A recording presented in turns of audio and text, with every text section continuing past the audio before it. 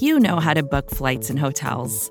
All you're missing is a tool to help you plan that unbelievable travel experience. That's why you need Viator. Book guided tours, excursions, and more in one place. There are over 300,000 travel experiences to choose from, so you can find something for everyone. And Viator offers free cancellation and 24/7 customer support for worry-free travel. Download the Viator app now and use code Viator10 for 10% off your first booking in the app. Find travel experiences for you. Do more with Viator. It's only a kick, a jump, a block. It's only a serve. It's only a tackle, a run. It's only for the fans. After all, it's only pressure. You got this. Adidas.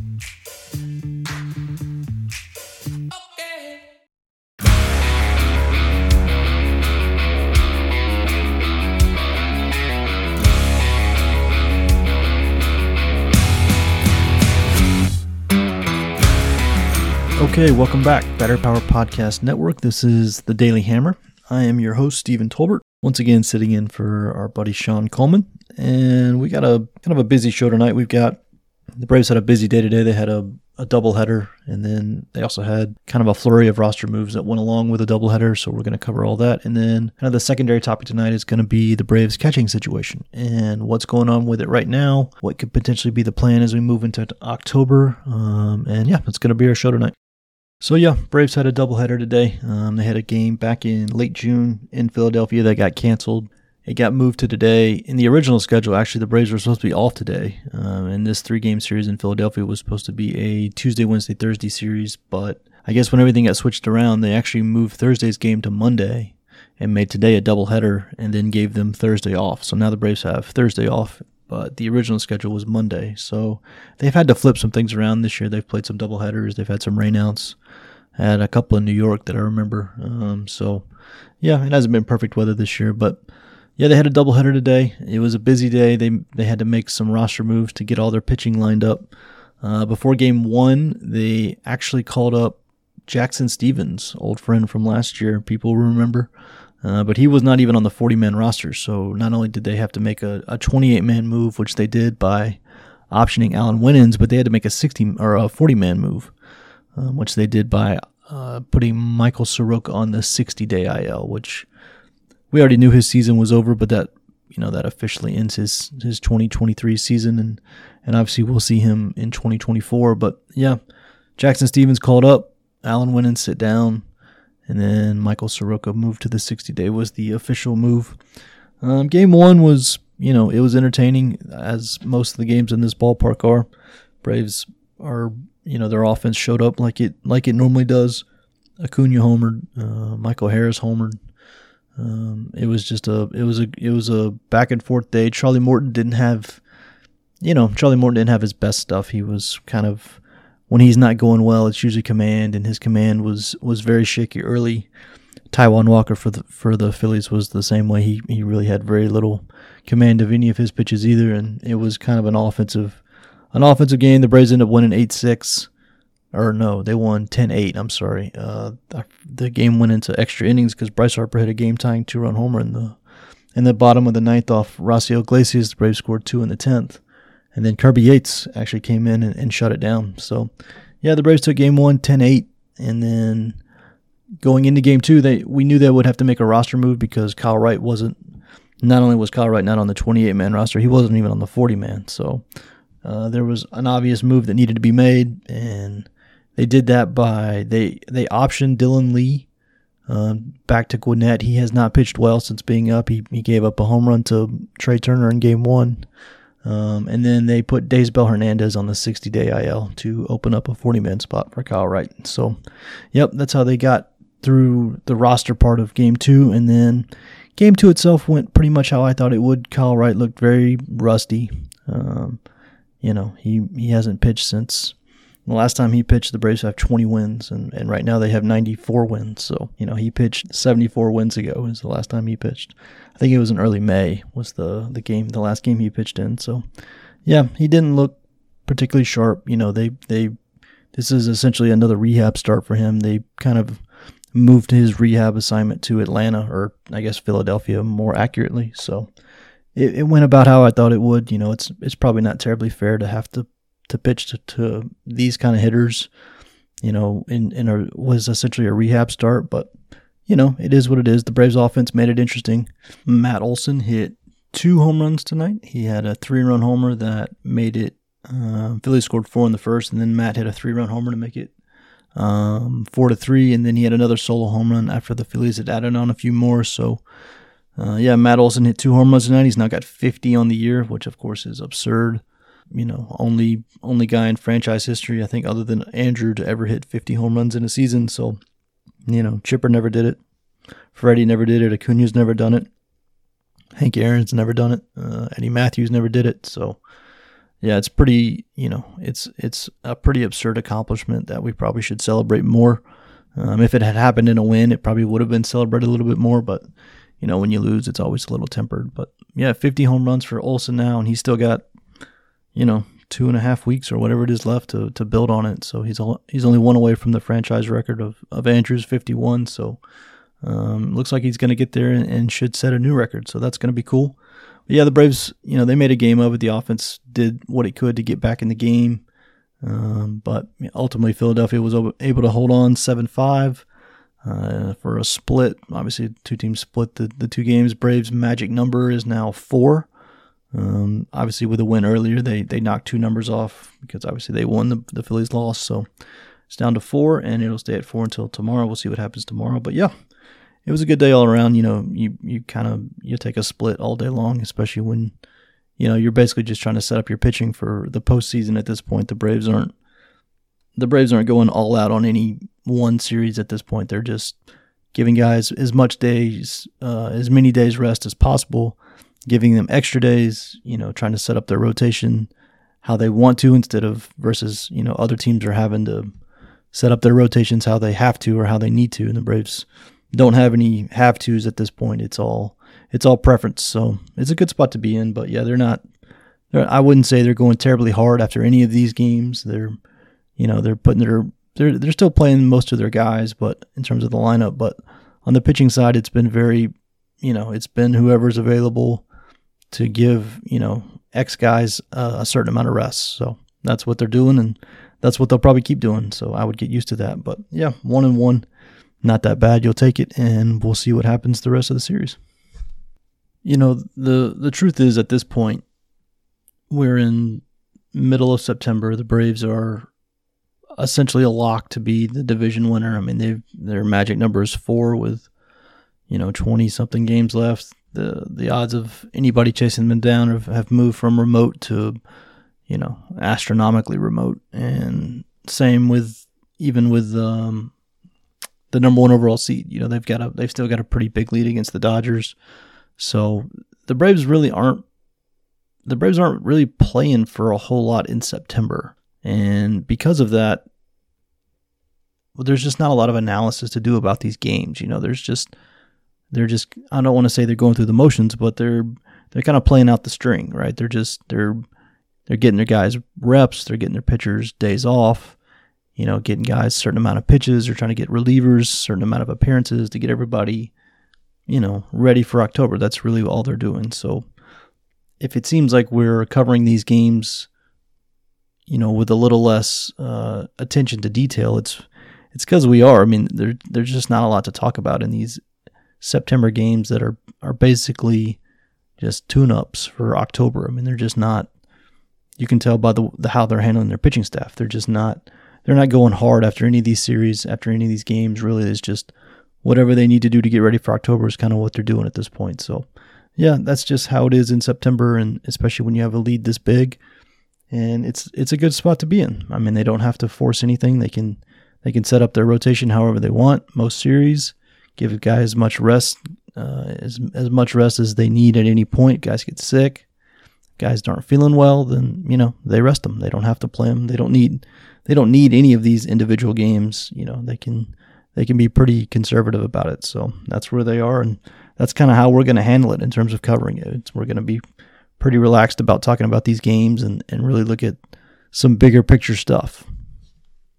And one of the things that I have wanted to talk about, and I've been thinking about this for probably the last couple of months, really, as it's become clearer and clearer that the Braves are, running away with this division, and October has become the main focus point. How the Braves handle their catching situation in October I think, is becoming a more and more interesting point. And, the Braves all season long have used two guys. They've used Travis d'Arnaud. They've used Sean Murphy. And, at times it's been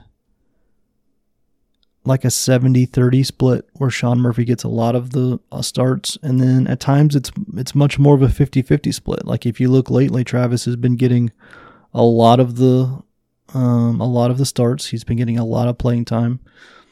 Both guys have admittedly been much less effective in the second half than they were in the first.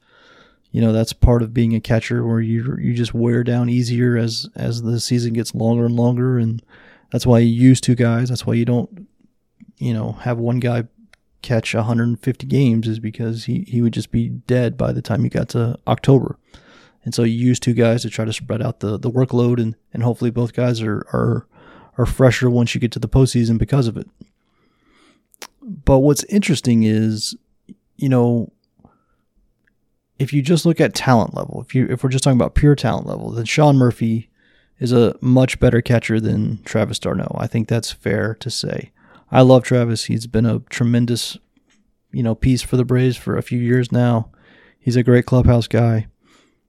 But just on all the skill parts of catching, defense, framing, calling a game, throwing, even offensively, power, batting average, WRC plus, all the stuff, Sean's just better. Murphy's just a better player all the way around. And in the regular season, it's a marathon, right? So you have to have two guys handle the workload, right? Like it's not as big a deal who the best one is when you're talking about 6 months worth of games. Like you don't need the very best guy, on the field every single day. You just need a good enough guy to help you get through 6 months of baseball.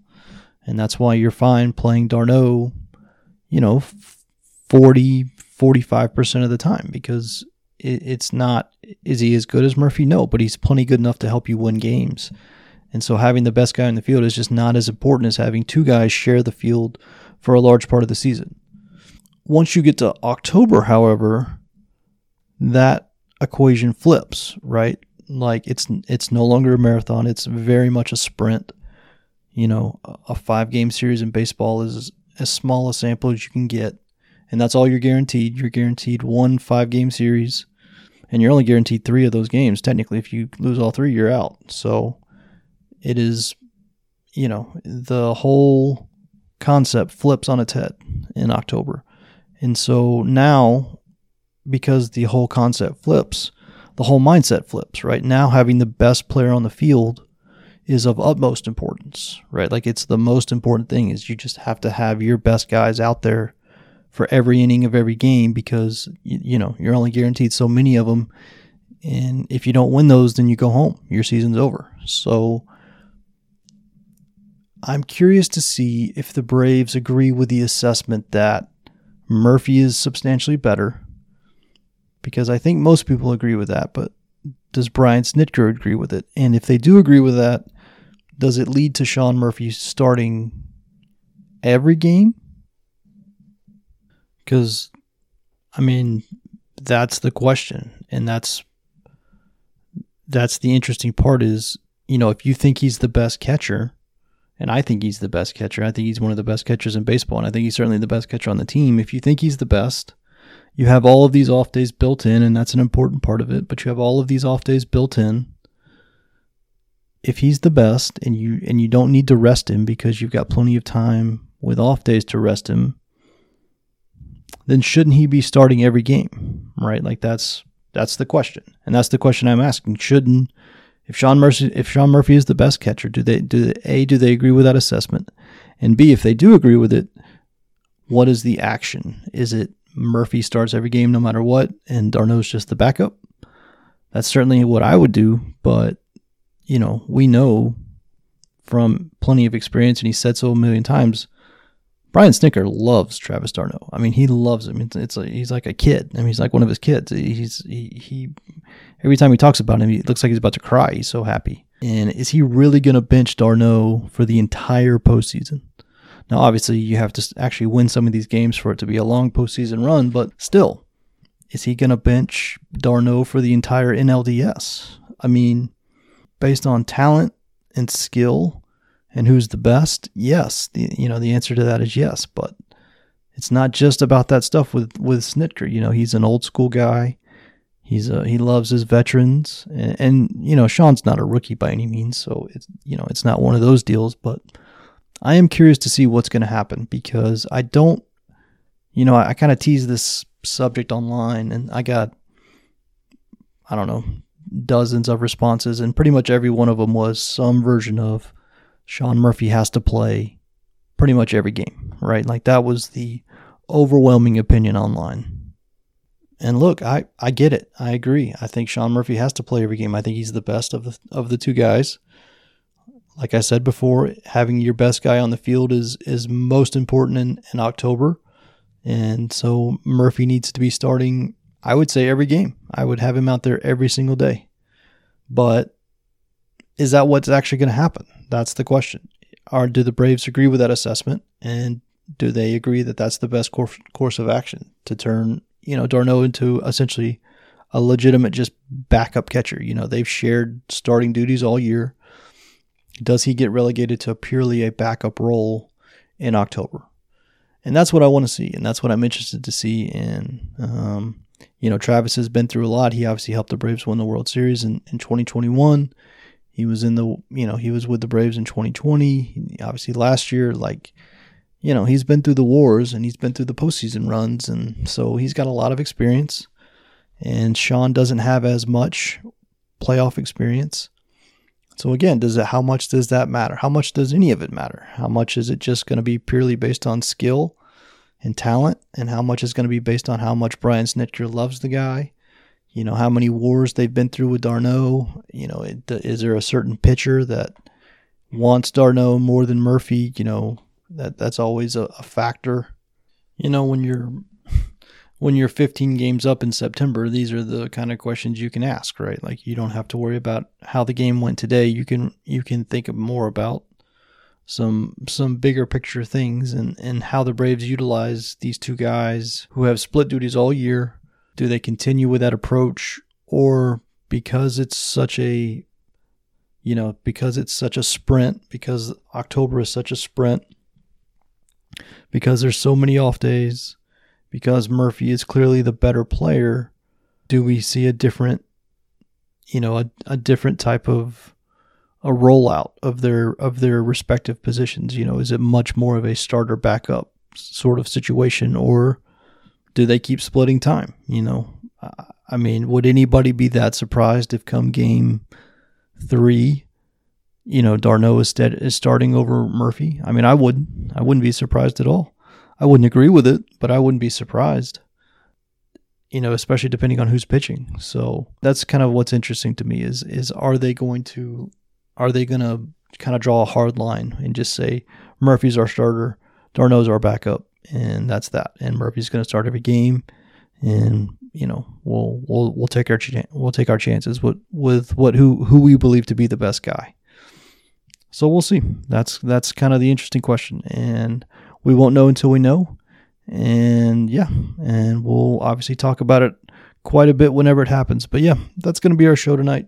I don't know what the rest of our schedule is. I think me and Chris will be back on our normal show this week. Scott and Brad should be back to their normal, and I think Sean will be back to his normal. So I think we're all getting back to our own shows here pretty soon. But yeah, we appreciate it as always. Come check out the site, and we'll talk to you guys later. Another day is here, and you're ready for it. What to wear? Check. Breakfast, lunch, and dinner? Check. Planning for what's next and how to save for it? That's where Bank of America can help. For your financial to-dos, Bank of America has experts ready to help get you closer to your goals. Get started at one of our local financial centers or 24/7 in our mobile banking app. Find a location near you at bankofamerica.com/talktous. What would you like the power to do? Mobile banking requires downloading the app and is only available for select devices. Message and data rates may apply. Bank of America N.A., member FDIC.